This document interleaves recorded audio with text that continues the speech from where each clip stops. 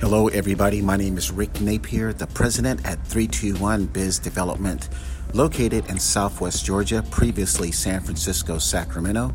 Please be on the lookout for a podcast episode about a real estate ruling by the Department of Justice that is trying to reduce real estate commissions. Now, I know the general public would be in favor of seeing real estate agents earn less commissions. It's just the nature of people. People sometimes say, hey, why are you making all that money selling a house or listing the house?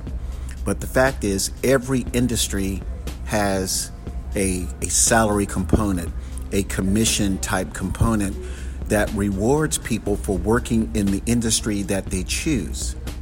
Now, the interesting thing about this Department of Justice ruling is it seems like they want to reduce the commissions to a competitive status, which means they want the buyer or the seller to determine what the commission should be. Now, that's all fine and good, but that's going to cause a lot of problems.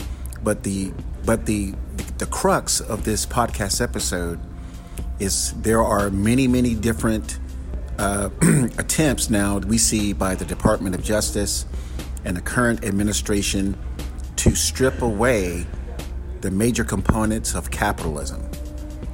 And for people who are cheering that real estate agents may get paid less, just wait until the Department of Justice or the government attacks your job or your industry.